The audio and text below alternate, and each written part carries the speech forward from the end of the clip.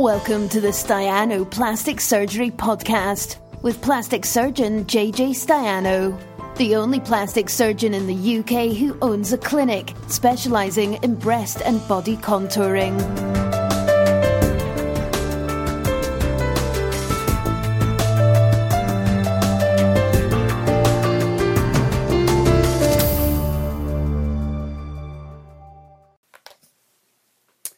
Hello, Facebook Live. We are live, and I've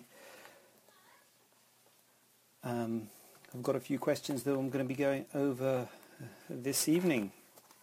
We've got breastfeeding after breast reduction, difference between moderate plus and moderate implants, and armpit incisions for breast augmentations.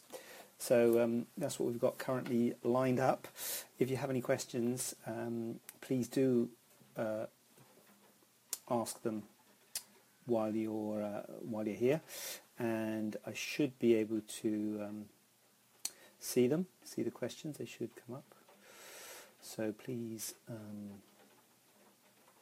I've got that set up, so that'll show me that.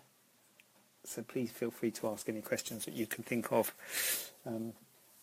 while I'm on, or you can email or get in touch with me through Facebook if you have any personal questions, as it were, that I can answer personally, or I can talk about them next week if you don't get in on time this week. So we've got a question from Sushila. Can you breastfeed after a breast reduction? The very common question, and the answer is it's unpredictable. So you may or may not be able to breastfeed after a breast reduction, and therefore you should, if you really need to or really want to be able to breastfeed, the advice is finish your family before having a breast reduction, because there's a chance you may not be able to breastfeed after a breast reduction. Part of doing a breast reduction is you leave enough tissue attached to the nipple, because you move the nipple and remove the tissue from around it, and you have to need the nerve supply, the blood supply, and the milk ducts going to the nipple, and therefore the risks of breast reduction are that the nerve supply can be altered, so you can have a numb or overly sensitive nipple. The blood supply can be altered, so you can actually lose a nipple when you do a breast reduction, and the milk ducts might be divided, so you may not be able to breastfeed. But all those things are mights, because there might be enough tissue or might be enough blood, nerve and milk ducts going to the nipple to allow that to carry on. So you can't really tell when you're doing the operation. You can only tell, certainly with regards to the blood supply, you can only tell when you've removed too much. So you just hope that it's all okay. And certainly things might feel a bit funny and unusual initially after the surgery, but then it usually comes back to life. So, but sometimes not. So digressing, because the answer is it's unpredictable. So you may not be able to breastfeed. 2 points. Point number one, you might not be able to breastfeed already, because some people can't breastfeed. Point number two, the bigger question that I would be asking myself is not so much can you breastfeed after breast reduction. It is that if you're thinking of breastfeeding after breast reduction, that suggests to me you're thinking of having children after breast reduction. And the bigger, or maybe not bigger, but the other question is that if you are thinking of having children, then imminently, again, it's usually best to finish your family before having breast reduction, not only because of the breastfeeding issue, but because children can have an unpredictable effect on the size and the shape of your breasts.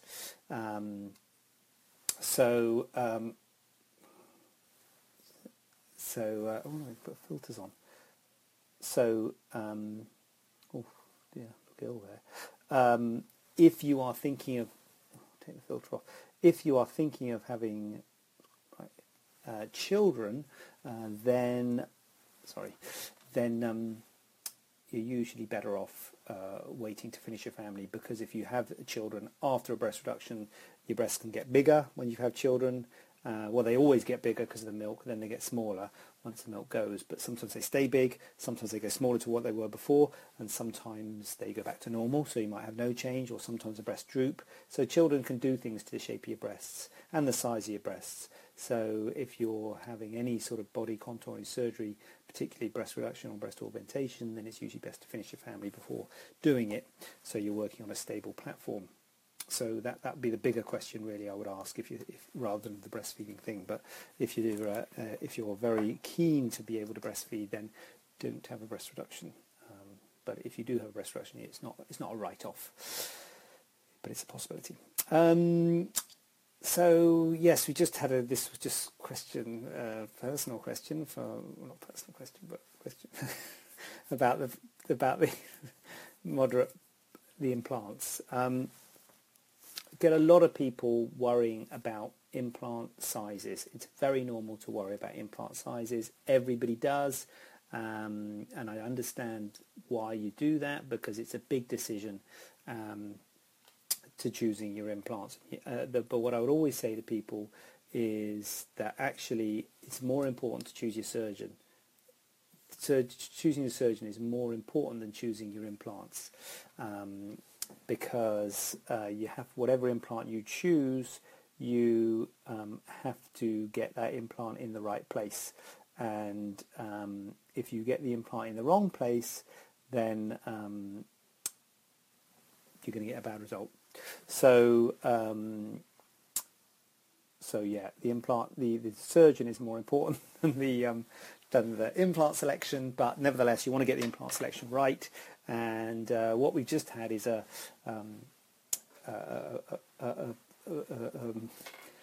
interaction about the profile of the implant, because we were going to use a moderate profile. We were discussing between a moderate profile and a high profile implant, and then there was, hi Gemma, the comments work. Discussing between a high profile and a moderate profile implant, and we decided to go for a moderate profile implant. And then this patient came back and said, hold on a minute, I've seen moderate plus profile. Surely that's better, isn't it? A moderate plus profile, because that's better than that's a halfway house between moderate and high profile. And the problem here is it's all about terminology, and it's just, there is no set standard between the companies. There's lots of different companies that make breast implants. Well, not lots, but there's quite a few different companies that make breast implants, and they can choose what they call their implants. They can call them anything they want. And there is no set thing as to what a company has to call a moderate profile. Where is the... Thanks, Claire. Look at the camera. Where is it? Where is the camera? Right, I'm going to... I don't know where the camera... I can't see if I'm looking at the camera. Is it over there? I'll tell you what. Okay, well, that's the camera then, isn't it? Okay. Okay, that's the camera. All right. I'll look at the camera. Is that better?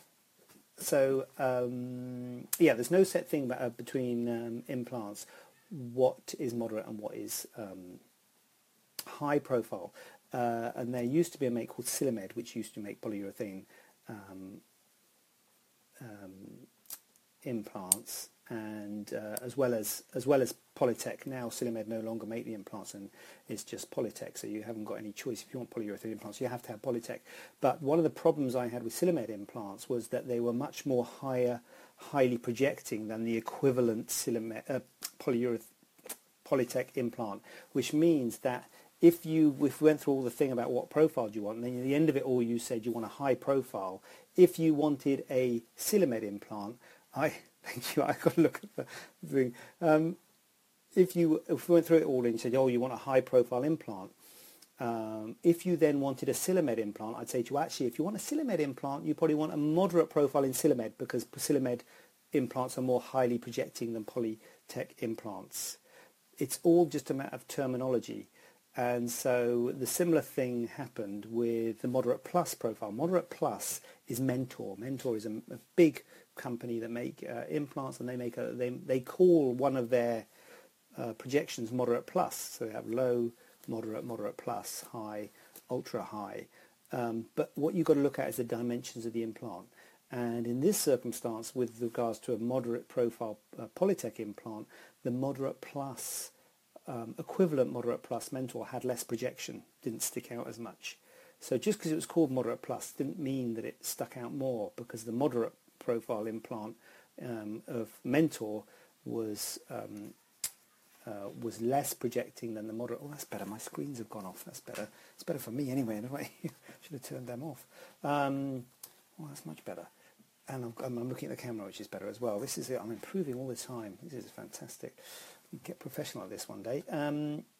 So it's just what the manufacturers call it. So just because Mentor call it moderate plus doesn't mean it's more highly projecting than a moderate implant, because if the moderate implant is a different make, it might project more.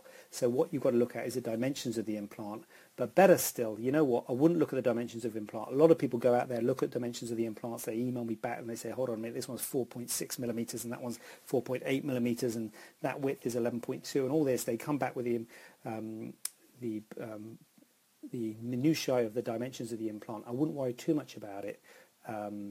Trust in your surgeon. You know, don't get too carried away with it all. Trust in your surgeon and don't worry about it too much, because the makes are all different. Now I'm going to look away from the camera. Are the sizes similar in silicone and polyurethane? Could I have the 420 high profile in polyurethane too, as I'm thinking they're a better implant long term for me? Right, I've got to write this down. Okay, so yeah, so you've got to look at the dimensions. So Amy, what I would say is we will take this offline, as they say, and I'll talk to Laura about this tomorrow, and I will get an answer to you specifically about you and your dimensions and what you can have. But in general, answer to your question,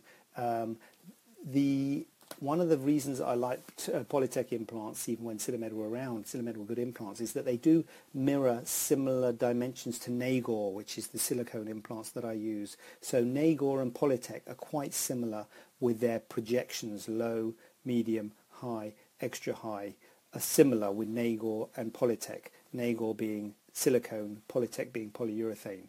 So between those two makes, they are similar, but with different makes, they may be different.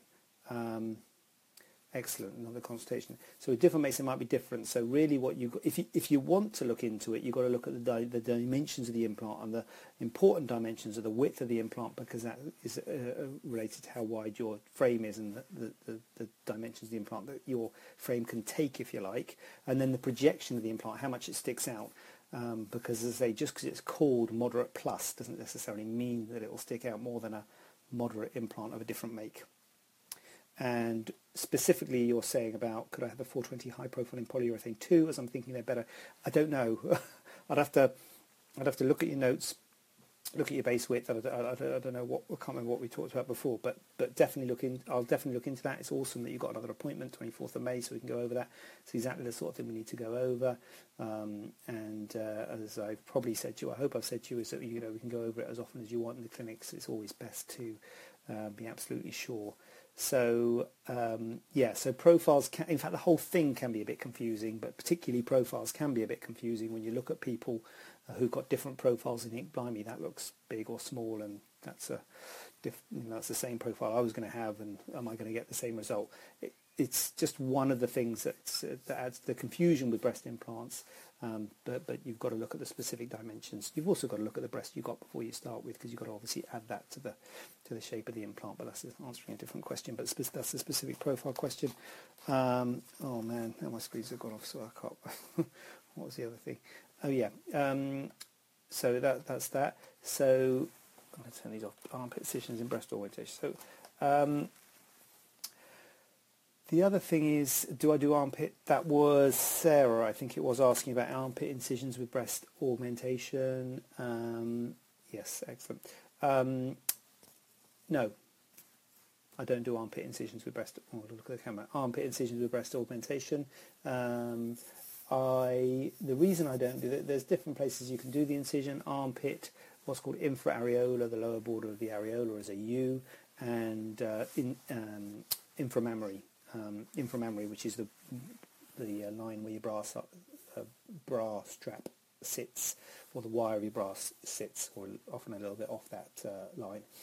Pretty much I always do inframammary. They seem to do quite a lot of infraareolar in the US of A. They do quite a lot of transaxillary in Europe, and because people do it different ways, as with anything, there's no good or bad about it. And if you do want transaxillary, and I do, not quite often, but I do every now and then see people who are keen on transaxillary, for whatever reason. And I always say to them, look, find a surgeon who's good at doing transaxillary. Don't have me do it, because I don't do it very often, and so I probably wouldn't do it very well. You need to have someone who does it, whatever it is, relatively often and is relatively confident with it. There are reasons why I don't do transaxillary, because there's bad things about it, but obviously there's good things about it as well. Otherwise these other guys wouldn't do it. So there's lots of good guys do it, so it's not that it's all bad, but just personally the main thing about the good thing about transaxillary is that it's hidden, because the incision's in the armpit. It's not a great place to have a scar. Often the scar's not great. It's difficult for potential problem for healing, because it's hot and sweaty place, so maybe you've got an increased risk of infection. So that's not so great. But having said that, even if the scar's not very good, it doesn't matter so much, because it's in your armpit and there's no scars on your chest, which is fantastic. The problem I've got with transaxillary personally, and I've spoken to the people who do transaxillary about this, is that I struggle to get a good cleavage. Obviously the cleavage is a really important area when you're doing this sort of surgery, and you're quite a long way when you're going in the armpit. If you can try and think of it in your own head what you're doing with the surgery, if you try and think you're going through an incision like this in your armpit, you can't really visualize, you can't really see the cleavage area very well. So a lot of the surgery when you're doing is blind. You're just blindly dissecting, and there's a lot of big blood vessels here which can bleed. That's what blood vessels do when you damage them. And I just worry about damaging those blood vessels. And because I'm worried about damaging the blood vessels, maybe I won't dissect it as well as I would like, and therefore maybe I wouldn't give as good as cleavage as I like, and therefore I wouldn't get a good result. So no good giving you no scar on the chest if you're not going to give you a good result. Personally, I always use the infraareolar approach, inframammary approach, which is I'm showing on myself the where your bra strap sits, because I can get good access to the breast, and I can get good access to that cleavage area, and also you're not cutting through any breast tissue, so whilst you might feel funny feelings, numbness and vibrations and all sorts of funny sensations after the surgery, it's just due to the nerves being stretched. You're not cutting through any nerves within the breast tissue when you go inframammary, as opposed to doing infraareolar, which, as I say, is popular in the United States, and Europe, and again people get great results with infraareolar, but you are cutting through nerves, and there is a potential, if you do have some problems with the nerves, so the sensation of the nipple, look at the camera afterwards, then there is a potential that might be a long-term problem, because you are cutting through the breast tissue itself, and that does worry me a little bit.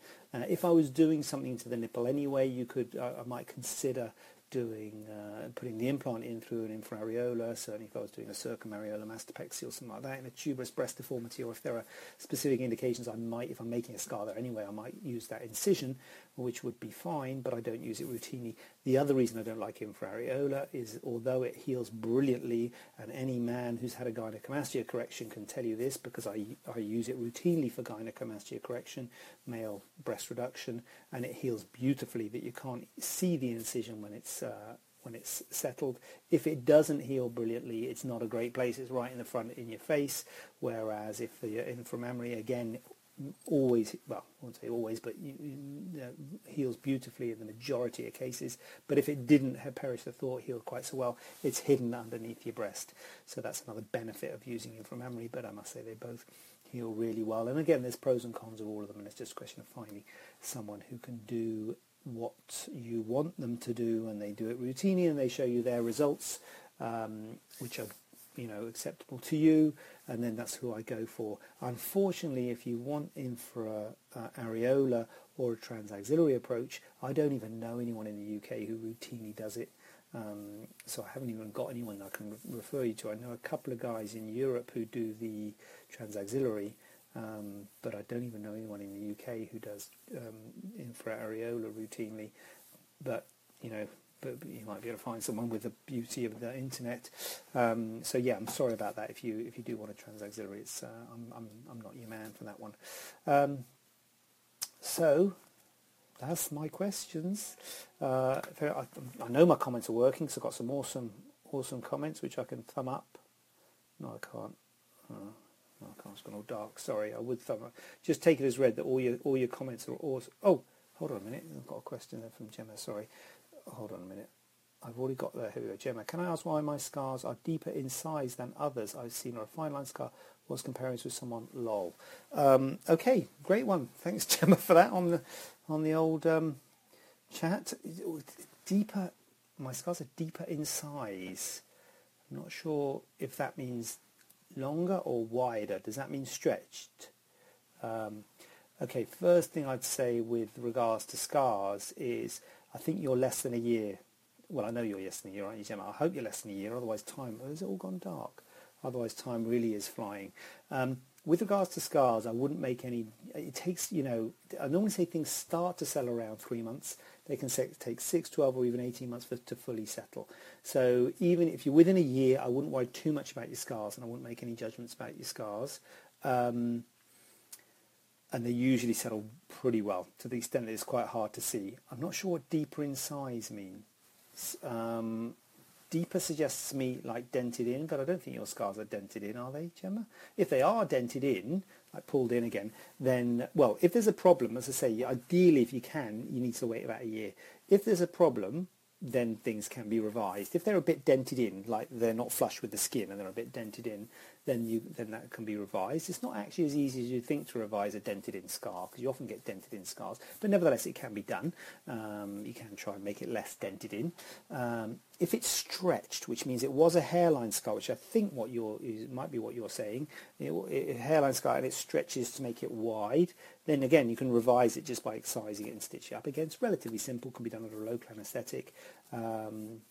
So there are things to do to revise the scars if they're not right, but from what I recall, I think everything's on track with you. But anyway, we can certainly talk about that, and if you want to come back to the clinic sooner than whenever you're due to come back, then by all means, then we can sort that out. Not that I probably wouldn't do anything if you're still relatively early days, and months are early days after this surgery. But the main thing is I would say leave it, because a year, once it all settles, even if it is a little bit stretched, once it settles, becomes skin coloured, no longer red, and as long as it's flat and not sort of raised or dented, then they're usually hard to see, and I don't think I've ever had to do any revision to a scar ever. But anyway, it's always a first time, you never know, but I suspect you're going to be okay on that one. But we'll definitely keep an eye on it. Sorry, I'm putting my finger on, not looking at the camera anymore. So, here we go. Oh, you've asked. Sorry, it's I'm not getting my things. Wider, 3 months, 3.5 months. Nope, lol. I mean size, not dented in. Okay, yeah, wider. Yeah, okay. So a little bit stretched. Yeah, okay. Well, yeah, 3.5 months. Totally don't worry about it. The problem is, 3 months or so, they might still be a bit red, and if they've got a bit of colour to it, they're just a bit more obvious, and you can see them. And it's even if they're a bit stretched, you think, oh god, look at them, they look stretched and all that. And once they fade, they're okay, and they're usually hard to see, and I think you'll be fine. So don't worry about it. I think you're going to be absolutely fine, but definitely keep an eye on you and make sure that you are fine. So thumbs up to you all who've commented. Still dark red. There you go. You see, that's the thing. It's because they're red. It's never mind the. Is the light going funny in here? Never mind the wideness. It's the red. It's the fact that they're dark red means that you can see them, and you think, oh look, they look obvious. It's not. And then once they go skin coloured, you'll find that they'll be absolutely fine. So if I could do a reassurance sign. Oh God, sorry, I nearly blocked you then. If I could do a reassurance, I would. But I can, oh God, sorry. You can't see what's going on my thing here, can you? So yeah, all good. That's fine. So I am. I'm done here. I'm done. I've done gone through all my bits that I wanted to go through. As ever, thank you. Fantastic participation today. That's more like it. That's what I want to see. Bit of. You're welcome, Gemma. Oh God. Nearly blocked you again, right? If anyone's got any questions, tune in next week, 7 o'clock Tuesday. Post them on this post or anywhere you like on Facebook, and I'll go through them next week. And thanks for being here. Have a not looking at the camera. Have a lovely rest of the evening. Thanks for the tips on the camera or on an iPhone, and I'm going to check myself out of here, and I'll see you next week. Bye. Have a question not covered in today's show? Then send it over to info@staianoplasticsurgery.co.uk using the hashtag AskJJ. We'd love to hear from you.